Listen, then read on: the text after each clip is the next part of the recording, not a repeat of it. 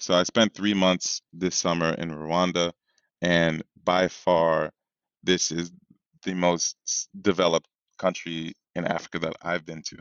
And so the nickname is Africa for Beginners, for that reason, because it is very much so. It's more similar. You'd be surprised. It's more similar to the West than you would think.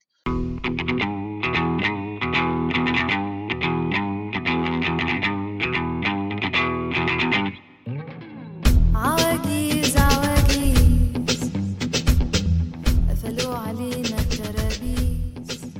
Hey, what's up, you guys? My name is Mikkel Karshovsky, and welcome to another episode of That Remote Life podcast, where we hear from remote work experts, digital nomads, and location-independent entrepreneurs so you can learn to quit the cubicle and live life on your terms. Today on the podcast, I'm very excited to be joined by Wei Barkan, the founder and investor focused on developing the future of work in Africa. Wei has been living in Africa for several years, and in that time has used his startup experience in the US to start multiple businesses in Africa, from a strawberry farm to a transportation business, all while helping to popularize the African continent as a source of remote work talent and as a destination for digital nomads. And during this episode, Wei shared how he transitioned from working with startups in the US to investing and founding African businesses, how to get started micro-investing, the best African countries and cities for digital nomads, and why Africa will be the next big source of tech talent. But before we jump into this interview, make sure you subscribe to my newsletter, Remote Insider, where every Monday morning I share the most important developments in the areas of remote work, online business, tech, and the digital nomad lifestyle. It has been called mandatory reading by other subscribers, and if you enjoy this podcast, I guarantee you'll also love being a Remote Insider subscriber. You can subscribe to that at thatremotelife.com/remote insider. That's remote insider, all one word. Finally, if you haven't left a review of the show already, please consider leaving one wherever you listen to podcasts. I would greatly appreciate that. You can also leave a review by going to ratethispodcast.com/TRL. Again, that's ratethispodcast.com/TRL. Going to that link will take you just 2 minutes to leave a review, and it would really help us climb the rank boards and attract new listeners. So thank you ahead of time if you decide to do that. But all right, you guys, without further ado, let's dive into this awesome conversation with Wei Barkan. All right, Wei, welcome to the show, man. How you doing? I'm excited to have you here. Doing good. Excited to be here. So we were just talking, just up until now, and then we said, maybe we should just hit record because you have a very unique name. My name is not as unique, but I totally understand your struggle of hey, here's how people pronounce the names. So what I was going to ask you is this, because you were saying that, at first you were kind of trying to Americanize it or make something like an easier name for people to sort of use.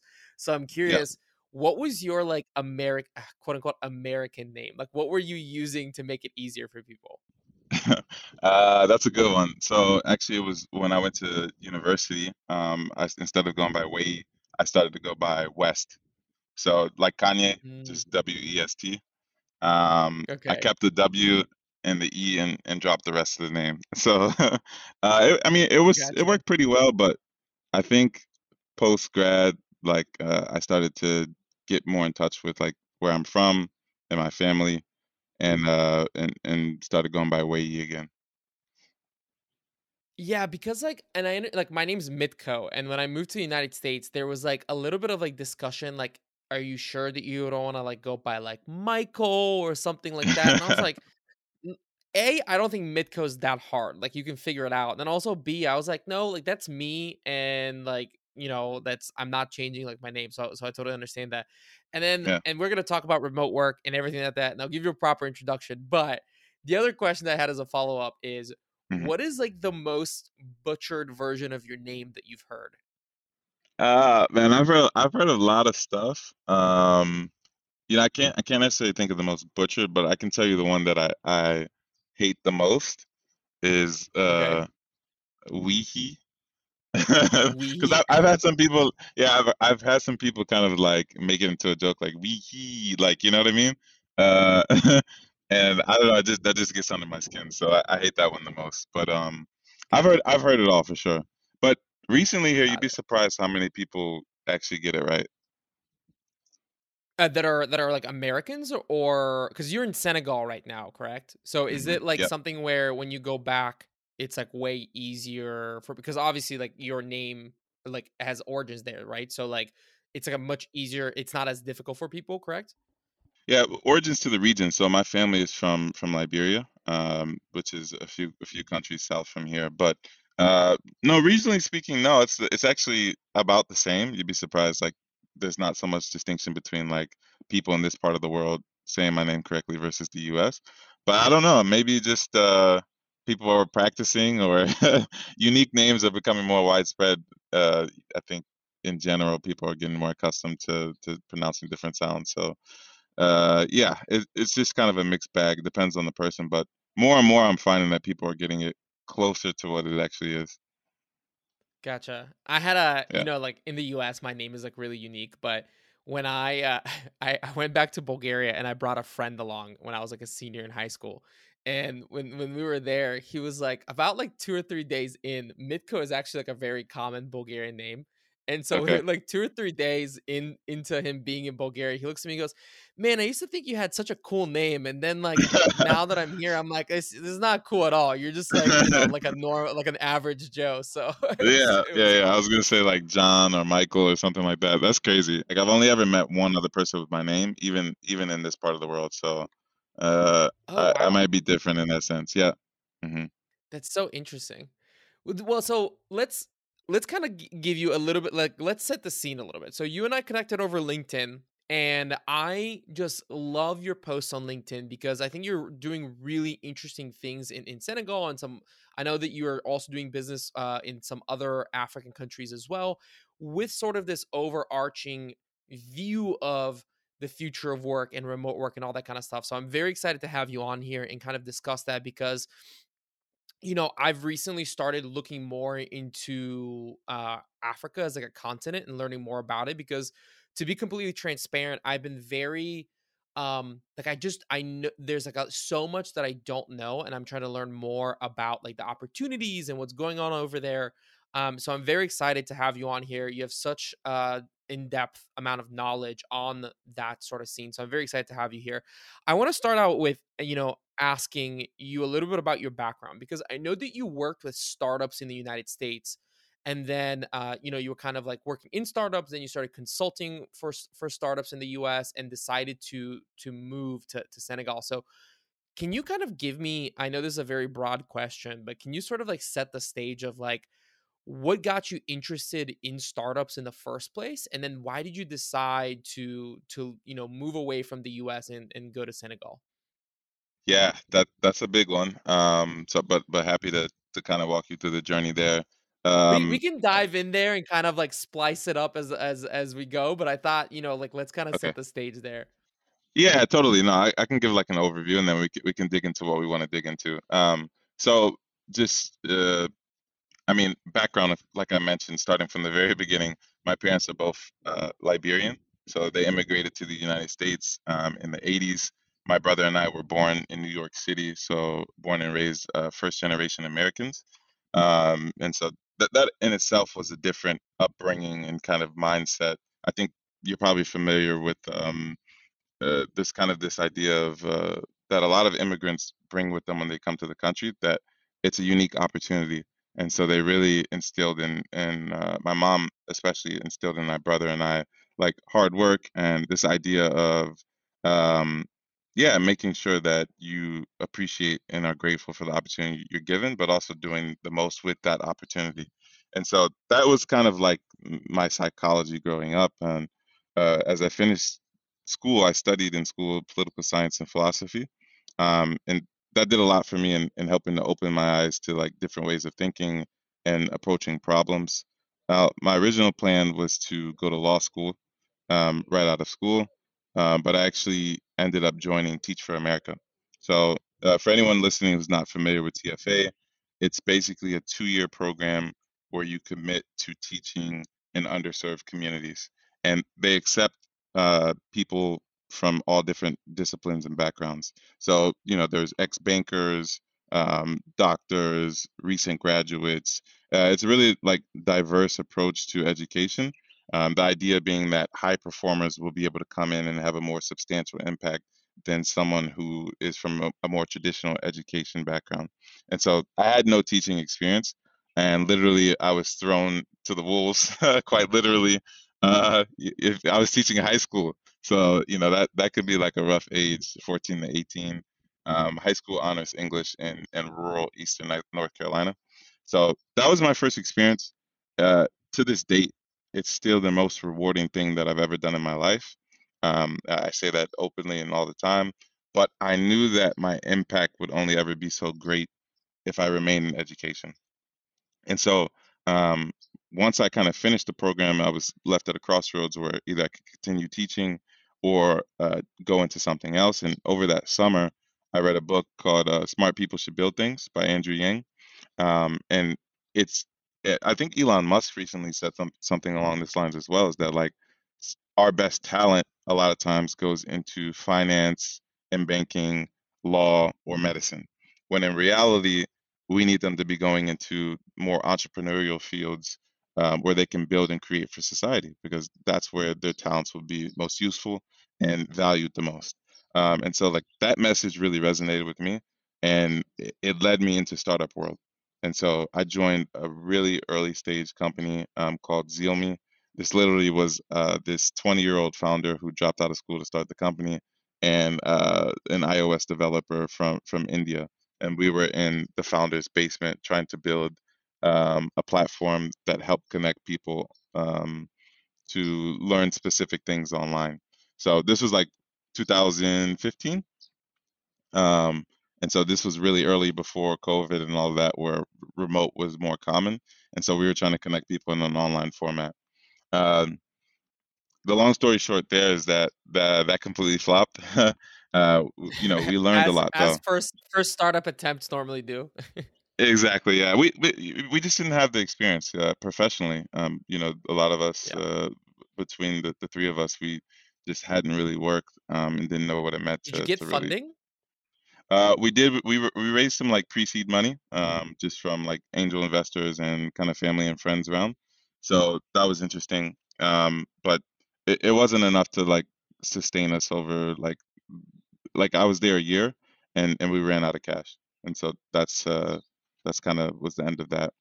Um, I think it's really interesting with like the seed startup kind of like stage is, I think, the way to do it, and it's very risky, but it's the way to give an amount of money where you can have like a year or two to kind of figure things out and pivot, right? Because like usually the idea that you start is not the best idea, but then you through that process you refine and you're like, oh, actually there's this one like side niche area, and it kind of takes time for you to like develop and figure it out, but it's very risky obviously.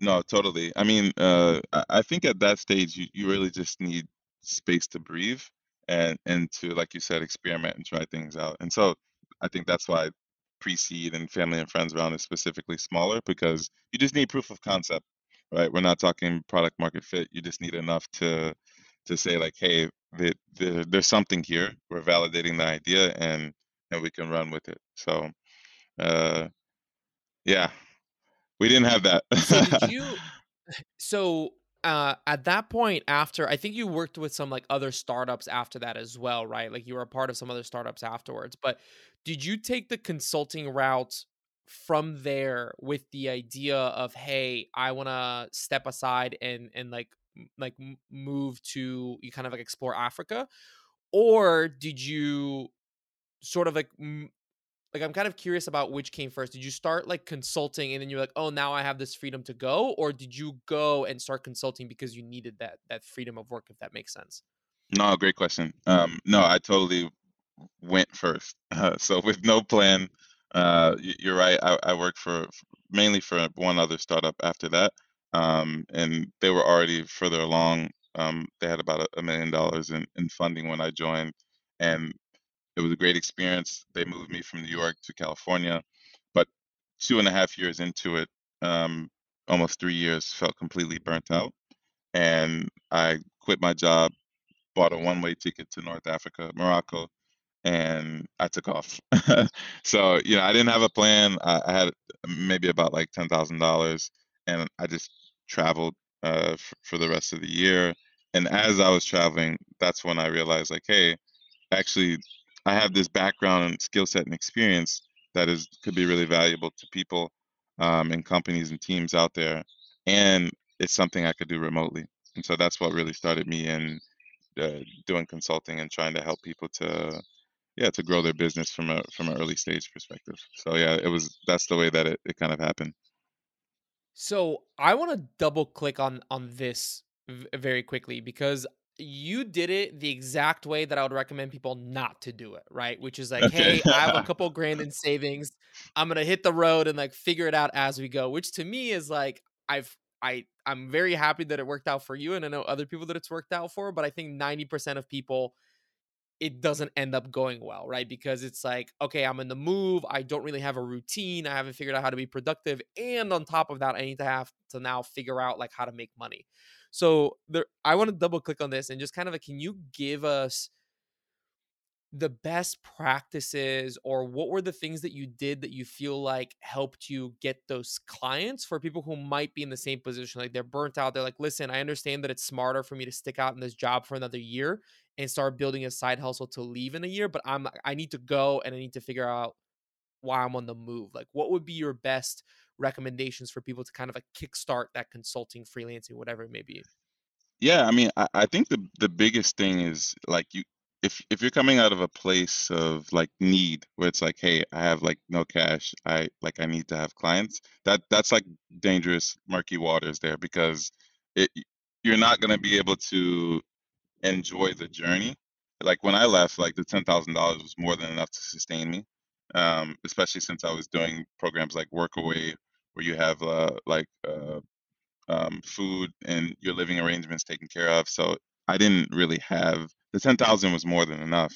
And so it gave me a space where I could like really explore and take my time and like come to the conclusion that like, hey, this is something that would be fulfilling and that I could totally do while remote.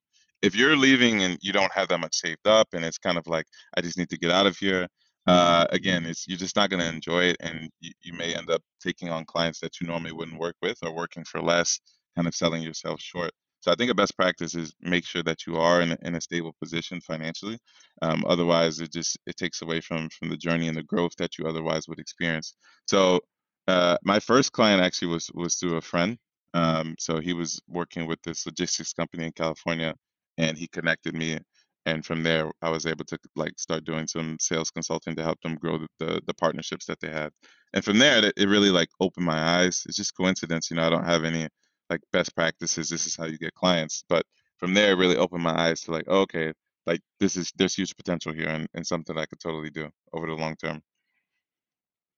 So, what forced you to, or what made you kind of like decide to stay in Africa like more long term instead of just kind of like traveling around? Like, what made you kind of say like, hey, I think I want to set up shop somewhere on the continent and kind of like spend more time here as opposed to just traveling around?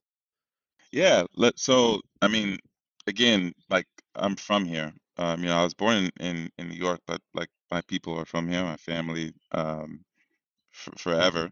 And so like I always felt a connection to this part of the world, and I always knew that one day I would come here, um, definitely to visit, but potentially to live. And so my original plan was to do Morocco, backpack overland to Nigeria, and I was going to start some sort of company. And that was my whole plan, kind of like a back of the napkin type uh, play that I was going to run once I got here. But once I got here, I ended up going through Europe.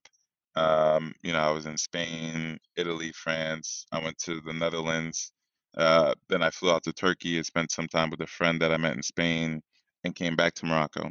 But through all that, when I got to Senegal, this was a place that I ended up spending the most time because I was tired of doing so much bouncing around. And it was the first place where I started to learn another language. So I started learning French. I was more living than backpacking and traveling. I think that's like we had to make that distinction, right? Because there's the nomad life where you're kind of really nomadic and bouncing around, and there's a more stable nomadic life where you kind of settle in a place and you take trips from a home base.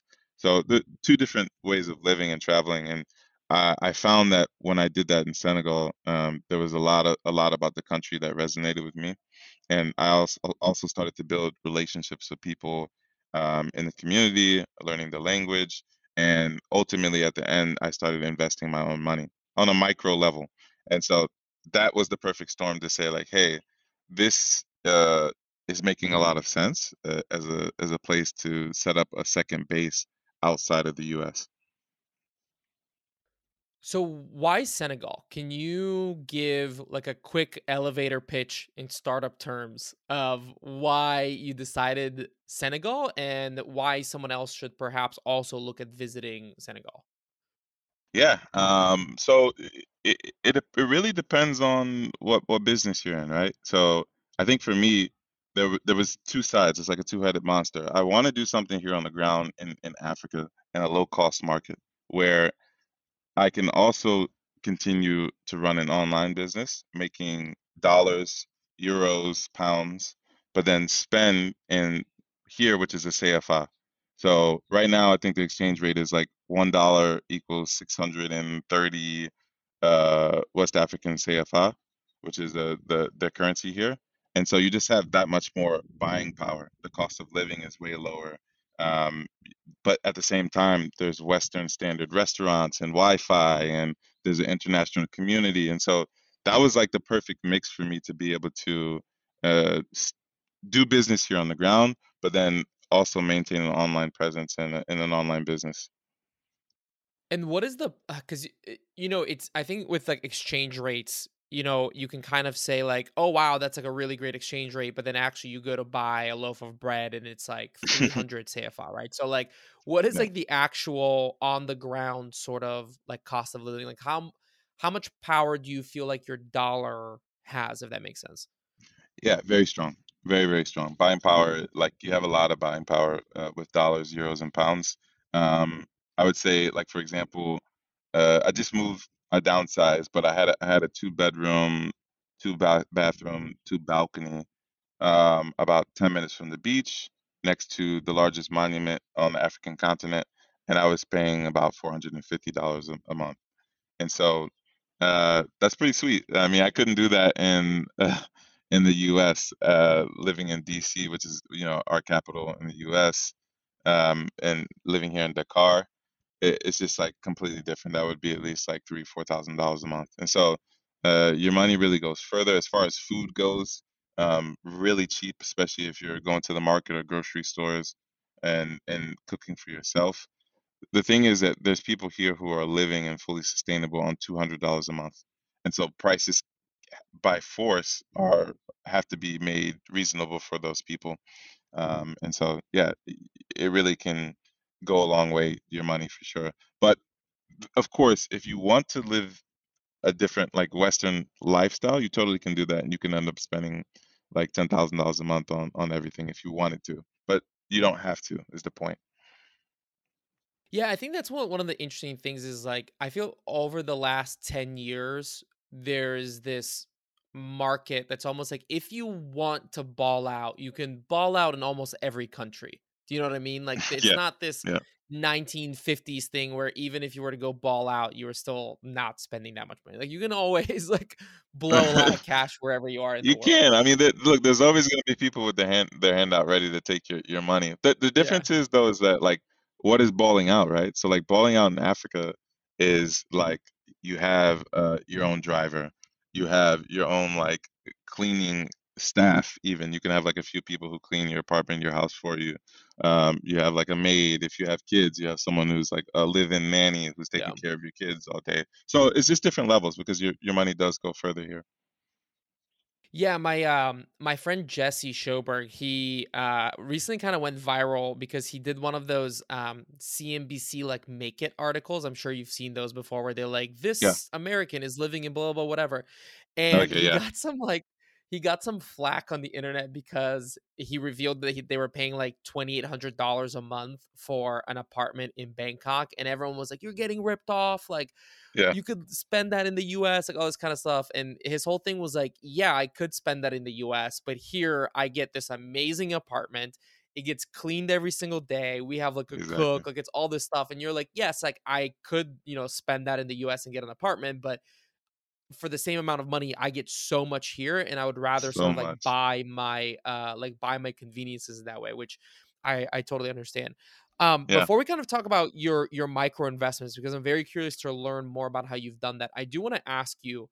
Like I said, I've become more interested in Africa as a continent and sort of understanding more about the dynamics. Obviously, it's a massive continent with a lot of yeah, different countries that are very, very different, from one another. What are some of the, you're in Senegal, you've obviously chosen that for the reasons that you laid out. What are some of the other countries that you will recommend to listeners as like potential places to visit? Obviously, as like the listeners of the show are digital nomads, remote workers, they want to go there, they want to like maybe spend a month there, have reliable wi-fi, safe, that sort of thing. On the podcast we had Matthew Grolnick a few episodes back, and he talked about like Kenya, and we talked about Rwanda, which I've heard really good things about. Would you agree with those two? And what other countries would you maybe add to that list of places that would be interesting to explore? yeah, absolutely. So I haven't personally been to Kenya yet. So I was supposed to go um, over the summer, but I wasn't able to do that for a variety of reasons. But it's definitely on my list, and I've heard great things about Kenya, but I can't personally speak to it. Now, Rwanda. Definitely. So I spent 3 months this summer in Rwanda, and by far, this is the most developed country in Africa that I've been to. And so the nickname is Africa for Beginners, for that reason, because it is very much so. It's more similar. You'd be surprised. It's more similar to the West than you would think. And so, like, if I blindfolded you and dropped you off in Kigali, minus the fact that everyone's black, like you wouldn't know where you were. It's that developed and that clean. I mean, it's the cleanest city in Africa, Kigali. It's like impeccable. Like it's cleaner than where I'm from back home. I'm from like I grew up more so like high school and university and stuff in the Raleigh area, and obviously that is like a RTP Research Triangle Park, very modern, but I found Rwanda and Kigali to be even more modern in a lot of ways and definitely cleaner and safe. And so, like, I never felt like I had to watch my pocket or like there was something that was gonna break out or it's just complete order, complete cleanliness, and like super modern. I would describe the same way I've described like Hungary as like Eastern Europe for beginners. Like it's kind of like got Okay. that, but you're not, you know what I mean? It's not, you're not throwing you into the fire of like Albania or Bosnia or something like that. Okay. Yeah. Yeah. Totally. That's the thing is like when it's like people ask me like I'm interested in Africa, like I'm thinking about Nigeria or I'm thinking about the Congo. And I'm like, you might want to consider like Rwanda. Senegal is like a nice place to start. Another big one is Morocco. Morocco is interesting because North Africa, and so you have it's like an interesting blend of like it's right there on the Mediterranean, like literally right across from Spain. So you have this unique like Mediterranean, North African, Sub-Saharan African mix. Like that is really unique and it makes it feel like a cool vibe that I've never experienced anywhere else. Plus, you have a lot of international expats from all over the world that just kind of come in and out of cities like Casablanca, Tangier, or Rabat. So it's like an interesting melting pot in a few different ways. But I agree, like for some people you can do that. You can jump to Lagos, Nigeria, or Kinshasa or something like that. But I think that the average person and probably a lot of your listeners should ease into it a little bit and start with places that are a little bit more like travel friendly. So this is a very specific question, and if you don't have knowledge, that's totally fine. But I think you're gonna know more than like a majority of us listening. what do you know about Zanzibar? And the reason why I'm asking this question is it's two-sided. One, a lot of Bulgarians, which obviously I know a lot about Bulgaria, have started investing in the island and building hotels and that kind of stuff. And then on the flip side, I've heard a lot about it from remote workers who are saying like, "Hey, there's actually like good infrastructure here. There's like co-working spaces popping up. There's like this sort of infrastructure." What do you like? Would you agree with that? What are some of your sort of like, what have you heard? What do you know about like Zanzibar? Yeah, I've heard. So again, just full transparency, I haven't been there yet. I spent most of my time here in West Africa, and like Rwanda was my first experience going east. And so like it's on my list for 2023 to explore more. But I've met people who've been there, who've worked remotely from there, and I think that one of the nicknames it has is like Maldives on a budget. So you do have like that island tropical feel. It's like very beautiful, very super clear, like water, white sand beaches. It's actually an interesting honeymoon destination where a lot of people will go, even from Africa, to like spend their honeymoon. And so you have that vibe.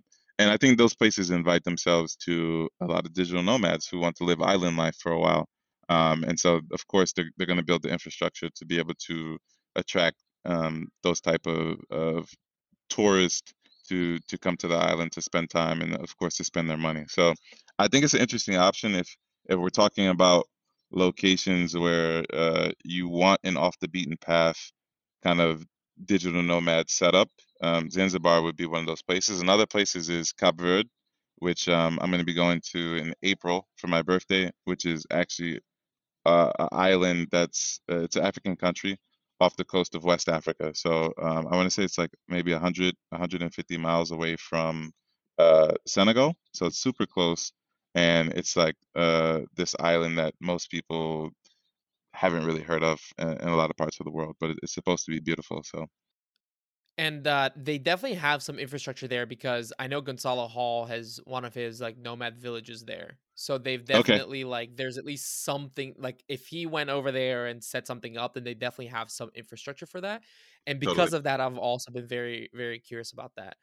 yeah, Um, let's kind of shift into I'm very curious to learn more about this micro investing side yep, of what you've been doing because when I kind of heard about what you're doing there, I was like, this is exactly what I would love to do at some point in my life. It's kind of like invest in these ways. So, how did you, can you just kind of like give a little bit of background? And I know this is another very broad question, but how yeah, did you like start that up? Because when most people think about investing, right, they're like, okay, I need to have like lots and lots of money on the side in order to start doing that. But from what I know, it seems like you started that at a much smaller scale with far more like realistic funds for a lot of us. So can you kind of like explain how you did that and what the background of that was?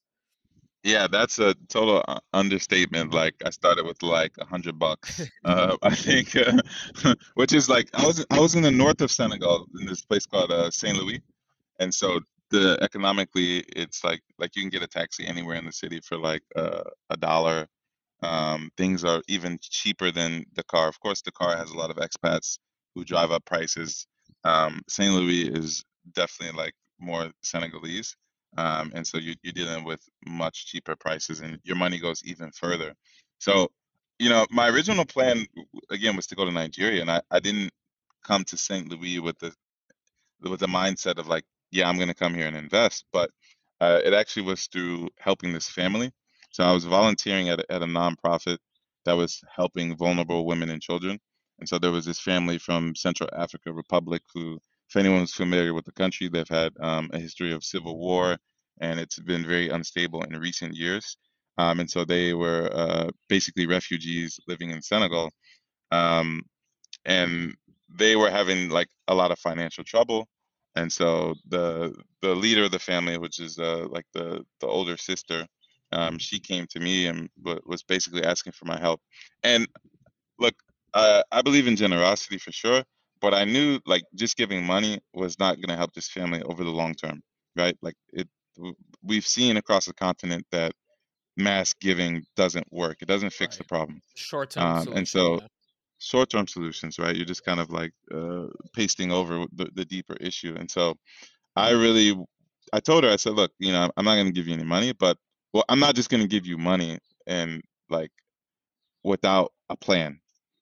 And so like we need to sit down and think about like how can you use whatever money I do give you to actually build something for your family so that you don't need my money anymore. And so that's how it really started. They were already selling charcoal at the market. So they would buy like small amounts and basically resell. So we're talking about like really small amounts, less than $5 worth. And then all in all, they might make like 25% on that. And so I saw what they were doing. I was like, okay, so how much is like the whole bag, you know? Put some numbers in a spreadsheet, realize like, okay, if they can buy the whole bag instead of buying little by little, that 25% can go to like 50%. Okay, perfect. And that'll be enough to be able to cover their expenses for the month. And so this started me down this road.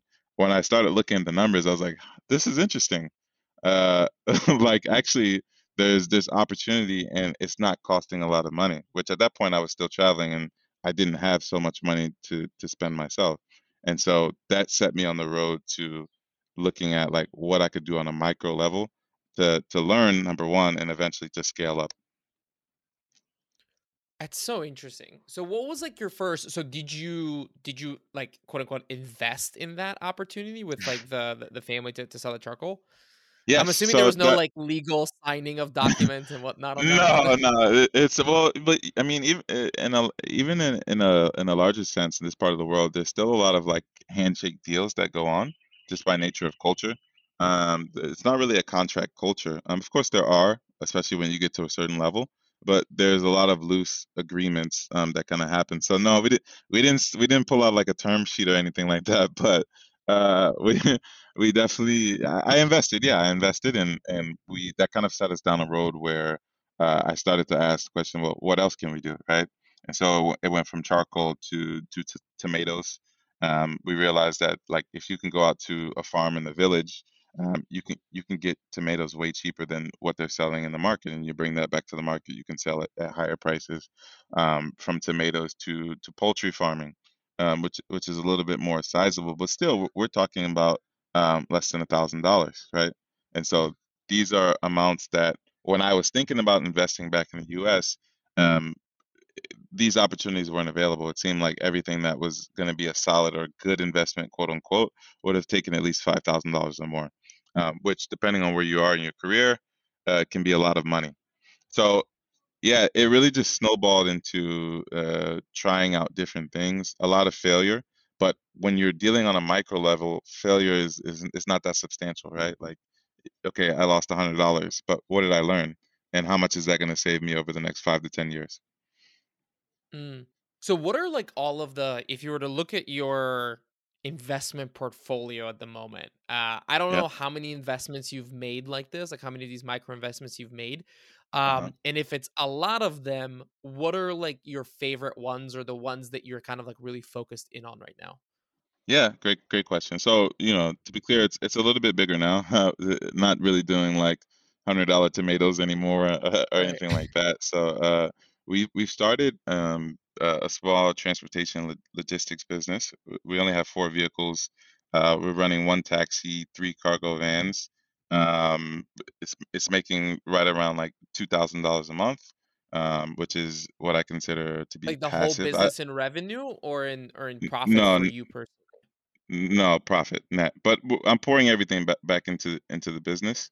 But that's net, right? And so I don't like using the term passive income, but Right, right. it's as close to that as you can kind of get it to be. I have someone managing the business. I do help with strategy and obviously the primary investor, but it's running on autopilot. I was in Rwanda this summer, and I wasn't here for. Before that, I was in the U.S., so I wasn't here for almost 6 months. In the business, we added our fourth vehicle during that time, and everything kept running right on schedule. So I'm excited about the opportunity. I have a super aggressive goal for 2023 to take it from two to $10,000, which is where it gets really interesting. But we'll see what happens. So that one is a little bit more capital intensive. You do have to buy the vehicles, and those are obviously expensive. We're talking about cargo vans that are running anywhere from $8,000 to $12,000 a piece. So that's a little bit less micro. But once we have the infrastructure in place and we have the model, and I think that's what's important. It's a repeatable pattern that we can continue to do. So that's one thing that I'm super excited about for next year. But probably my biggest and most exciting project is strawberry farming. And so we just purchased the rights to farm on a land that is about 3 hours away from Dakar, and we are going to be starting a strawberry farm because there is a serious lack of berries in general here in Senegal. They're really imported, but you have a lot of foreigners who are used to eating berries at hotels, luxury resorts, and in the supermarkets. And so there's a serious need. And we're launching a strawberry project to help bring strawberries to this part of West Africa. So that by far has the most potential, and it's the most exciting project for me. How are you finding these opportunities? Like, is it just like, hey, let me get in here and spot like the like where there's opportunity, or like what have been like? How did you figure out, for example, the strawberry farm? I understand, like, kind of, I can get the point, like the thought process of how that happened. Like, how did you find or how did you spot the transportation opportunity? Yeah, by chance, man. I mean, God is good. Like it's just number one, this part of the world more than anywhere, you really have to meet the right people. And I say that because there are I don't want to make it seem like there's like more bad people in this part of the world, but I in my experience I found that because in a lot of places governments aren't as strong as what I've experienced in the US or other parts of Europe and things like that, people are more of their natural selves, which kind of we've seen throughout history, right? Like whenever governments support things, like great evils can be done and committed. But here in general, like people tend to be more opportunistic, meaning that they will take advantage of you in situations if they can. A part of that also has to do with like your like how are you how do I put this? Like that's definitely true in Eastern Europe as well, and then like in Bulgaria. And I think it has a lot to do with like scarcity. Like, do you Yeah, feel pressure of like, when you're worried about X, Y, and Z financial situation, you're much more willing to kind of like cross the line on what you think is right. And so I think that there's like people who are like opportunists and they're looking at like, okay, well, I'm going to screw this person over because there's like, I have like scarcity, right? And I think that that's what concerns a lot of people with investing in those parts of the world, because they're like, is someone going to screw me over? yeah. And so on and so forth. Yeah, not only that, I agree with the scarcity point, because it is more like for a lot of people it is more zero sum, right? It's like, hey, like you lose, I win, I am feeding my family, right? And so that's one point of it. But then also like, what are the consequences for doing that, right? Like if you go to the police, I mean, and it's just a handshake agreement. Like, what kind of justice are you going to get, right? And so, if there's no threat or fear of authority in a lot of ways, then it's kind of like, well, I'm just gonna go ahead and do this thing because it doesn't matter, right? So yeah, totally. Like if you meet the right people, it's a really beautiful thing. Like I was really blessed to have a really close partner who's now my co-founder here, whose like moral compass is super strict and also really intelligent. Speaks the local language, speaks French, speaks English, a little bit of Spanish, and so like from finding the right person, it just makes it so much easier because you can better navigate those kind of murky waters where you're dealing with more shady people. And so that's the first thing. And then I think it's just taking risk, right? Like you just have to like jump in and try things, which in this part of the world is a lot easier because the cost to entry are lower. And you can really kind of shoot from the hip a little bit more. Like the way the transportation business started was through fish. We originally bought our first like transport vehicle to move fish from the sea into like a more desert area. And long story short, that didn't necessarily work in the way we thought, but we had the vehicle. And so it was a natural like, hey, well, why don't we try to use this to see if we can do transport around the capital? And that's how it started. And so the more risk you take, once you're here and you're in position, you'll start to find like actually the ideas and opportunity will tend to come to you over time. So what do you when you say transport, what are you transporting? Well, so the model is interesting because we tried a couple different things where, for example, we were essentially renting the vehicle on the equivalent of like Craigslist, where people would contact us and we would just like rent them out at a daily rate. And then we also tried more of a B2B approach where we were contacting like bakeries or electronic stores and trying to get them to do like long-term rentals where they were renting it for a number of months or on a permanent basis. But the model that's worked the best is actually interesting because not only do are we able to earn, but we're providing jobs too.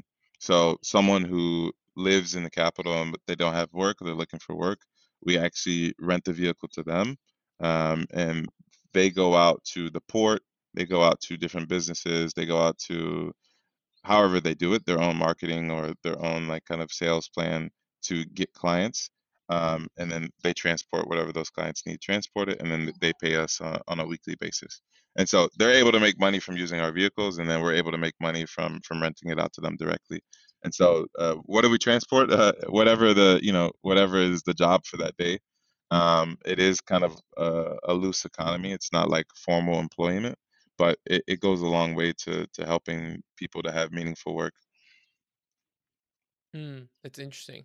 So, have you thought about why not raise money in the US from a few people and then bring that money and start like kind of having more leverage in the things that you're doing there?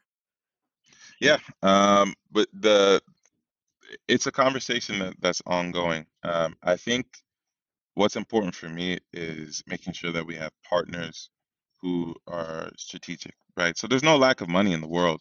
Yes, I could go out and get money from people I know or even more professional investors who are looking to invest in this part of the world. But I think I'm looking for partners who want to do more than just write a check and forget about it, right? So I'm looking for people who understand this part of the world, are invested in this part of the world over the long term, and actually want to have a presence in this part of the world, potentially physically themselves, right? Not saying that they need to move here and live on the beach here in Sally where I am right now. But I do want people who are interested in the long-term success of the African continent. And so, like, I've had some people approach me as I start talking more on LinkedIn about strawberry farming. Hey, this is interesting. I'm potentially interested in doing something like this. And I've I'm open to that conversation, but one of my first questions is like, well, how invested are you in this region? And what's happening here? How much do you know, and how much are you willing to sacrifice in order to learn about what's happening here? So it's for me, it's not just about making money. It's about helping Africa to rise as a place in the world and evangelizing the fact that Africa is rising and it's going to be a world power over the next 50 to 100 years. Yeah, that's what I think it's so interesting because one of the really, and I know that you have experience or ideas on this with your new business internally that I'd love to hear more about. But I think what's really interesting is dynamic of Balaji had this great quote about how opportunity used to be reserved based on the latitude that you lived in, but now Okay. there's a lot of opportunity being created longitudinally, right? So if you think Yeah. about like the United States relationship with Latin America, where now there's a huge rise in Latin American remote jobs because they're on a similar time zone. They're able to work for American companies and kind of help in that way. And I think Africa as a continent has a lot of the similar opportunity, at least to start with Europe, not just on the African continent, because a rising talent location, right? Lots of young people, better and better education on the same time zone as Europe, and that's like a really great kickstart for that local economy. Would you agree with that? Like, what are kind of like your views on that? Obviously, let people know what you're doing on internally, because I think there's a lot of sort of like synergy with that.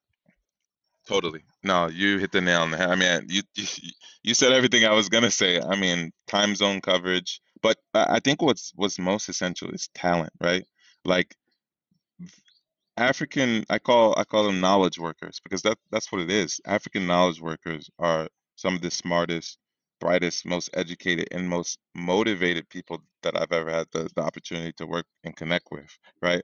And I think hungry is a very good adjective for it because there isn't the same opportunity, unfortunately.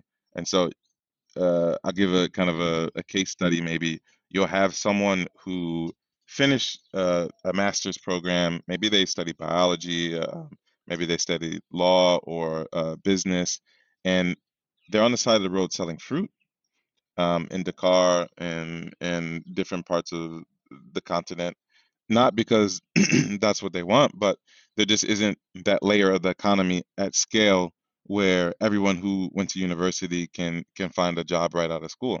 And so, what are you going to do? I mean, you have to make money.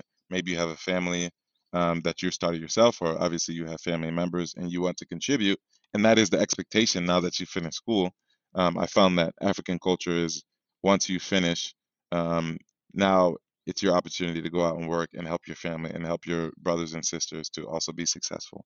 And so it's more of like a communal mindset. I don't know if you've experienced the same thing from Eastern Europe, but that idea actually challenges people to get creative with the type of work that they do. And so there's not that layer. So when there is the opportunity to have more of a white collar job remotely, people are hungry for it and they value it and they're going to perform. But the quality of work doesn't isn't compromised. I mean, there's native French and English speakers who grew up watching SpongeBob and whatever like the cartoons were, and like they understand all the social nuances and cultural nuances that I grew up knowing, right? And so it's really amazing, and I've been super impressed with the level of talent that I've come across in my time here on the continent. I think like the correlation that I'm drawing with Eastern Europe that it's just like coming to mind right now is obviously I wasn't born when the Iron Curtain fell. That happened like oh man, now I put myself in like a weird place. 1989, I think. And Okay. so like I was born in 1993, but what was interesting was I heard stories of after that, a few years later, what ended up happening was like American companies started becoming very interested in Eastern Europe because exactly like how you're explaining, like very high quality of talent, very highly educated, but like don't have as much opportunity. And my dad has a story about my dad used to be a teacher. That's also maybe something else that like people are always like impressed with. Like my parents have had like so many different jobs because they were like, hey, we were trying to figure it out, right? Like there was like there wasn't this like easy path for us. It was just kind of like try a bunch of different things. But my dad was a teacher, and he said he had a student who was always like a little like computer hackery, like kind of like a little nerd on that side of things. Okay. But Yeah. supposedly he hacked something in the United States, was just playing around, and instead of being arrested or whatever, he got a job offer from a US company that was like, clearly you are doing something right. And he ended up moving to the Nice. US in like the early 90s. And so I think there Nice. is a little bit of this of like, hey, now there's this opportunity that because of remote work, there's this entire new talent pool that is hungry for opportunities. And, you know, it can kind of be like a win win for both sides. And so I think that is very, very interesting on that front. So how did the Absolutely. idea for internally, can you tell people like what internally does, and then how did the idea for that come around, and where is it right now? Like what stage are you at the moment? A- Absolutely. So, internally this is really was birthed. I'll start by talking about like how the idea came about.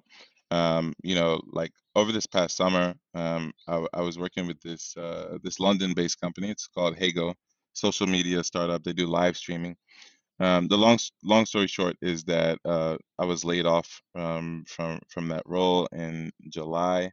It was 100% remote, but obviously this was the beginning of what's happening now with the mass layoffs, right? So we see all of big tech doing mass I think Amazon was just today, Twitter, Facebook, etc. So I got caught in the early wave of that, but I had severance, right? So I had 3 months of severance, and this was a great opportunity for myself to say like, hey, I've been working with early stage companies, I've been doing consulting, I've been contributing, like I think if there's ever going to be a time where I'm going to do my own thing, like this is the time. And so this really started me down this journey of like, what do I want to build and how can I make an impact here on the continent. And so my first idea was to help people to come to live, work, and invest from in the African continent. Um, and I changed my LinkedIn headline to like, I help you work remotely from Africa. And when I did that, thinking that people from the West, or the US, Europe would contact me being like, hey, I'm interested in remote work from here, digital nomad, right? But in reality, what ended up happening was like my inbox was flooded from people from the continent looking for remote work. And at first I kind of was like, no, that's not really the idea. But I started taking a lot of those calls, and I realized a few things. I realized that I I had the background and experience to help. It would be personally rewarding and fulfilling to do so. And I think that this actually is going to have a huge impact on the continent, right?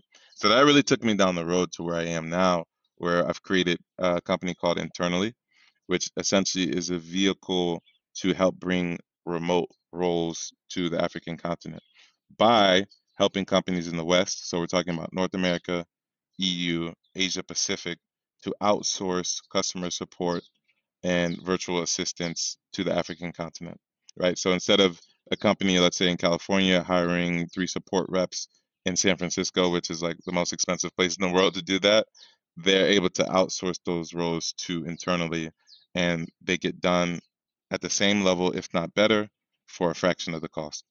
And so that's what we're working on. Officially just launched this month, November, but like I said, it's been in the works since July, and we're really working on outreach now. So trying to drum up sales and reach out to people who we feel like could be a potential fit for our solution. Very. And how was the reception from companies that you're pitching on this? Yeah, it's been positive. It's interesting because, like, for example, and I think you know this from startups, right? Like what you initially start out with is not always the end product, right? And so I come from You have a a pretty hypothesis you have to test. exactly. You have to get out there and test it. And like my hypothesis is like I come from a strong like B2B background, and so my mind immediately goes to companies, right? I'm like, yep, let's get in touch with like small, mid-sized businesses who are trying to scale to the next point. We'd be able to like save them money. They can like hire 2 instead of 1, et cetera, et cetera. Like that's where my mind immediately went. But as I'm posting on LinkedIn, I'm actually getting inboxed by more like solopreneurs who are looking for like virtual assistants. Like I spoke with a gentleman the other day who has a short-term rental business and is, he's a busy guy. Like he has multiple businesses, he has 3 kids, a wife, and he doesn't want to be messaging Sally when she can't find the keys when she shows up at the Airbnb, right? So he's looking for virtual assistants, right, where they can step in and kind of manage his Airbnb business and the communications with that. So it's been positive. It's just opening my mind and kind of stretching me to think about what possible use cases there are for Internally. But again, very early days. There's still a lot of work to do, and we need to have more conversations. I love that. I think that's such an exciting like path, and I think that there's so much opportunity, and you're so on the money with that. Um, it I want to say thank you first of all for coming on the podcast and Yeah. sharing kind of your journey and what you've learned. I think it's so exciting. And like I said, I was just like I was reading your LinkedIn post and I was like, Wei is doing some very cool things and I want to talk with him. And so thank you for taking the time to be on the podcast about that. Let people know where can they learn more about some of the things that you're working on, like if they're interested in the strawberry farm, like you said, that's something that's coming up. Where can people learn more about Internally? And then where can they connect with you if they'd like to reach out? Yeah, absolutely. So the easiest way is going to be through LinkedIn, to keep up with me as far as contacting me, reaching out, updates on my projects on the ground here in Senegal. Like I'm a big proponent of promoting, not even promoting. I more so want to say of sharing the work that you're doing and building in public. So internally, the companies here on the ground, Strawberry Transportation, and any new projects that are in the works, you're going to be able to keep up with me on LinkedIn, and that's the best place to contact me as well. So you can just search me. My name is spelled Whyee. So if you just search me on LinkedIn, you should be able to find me.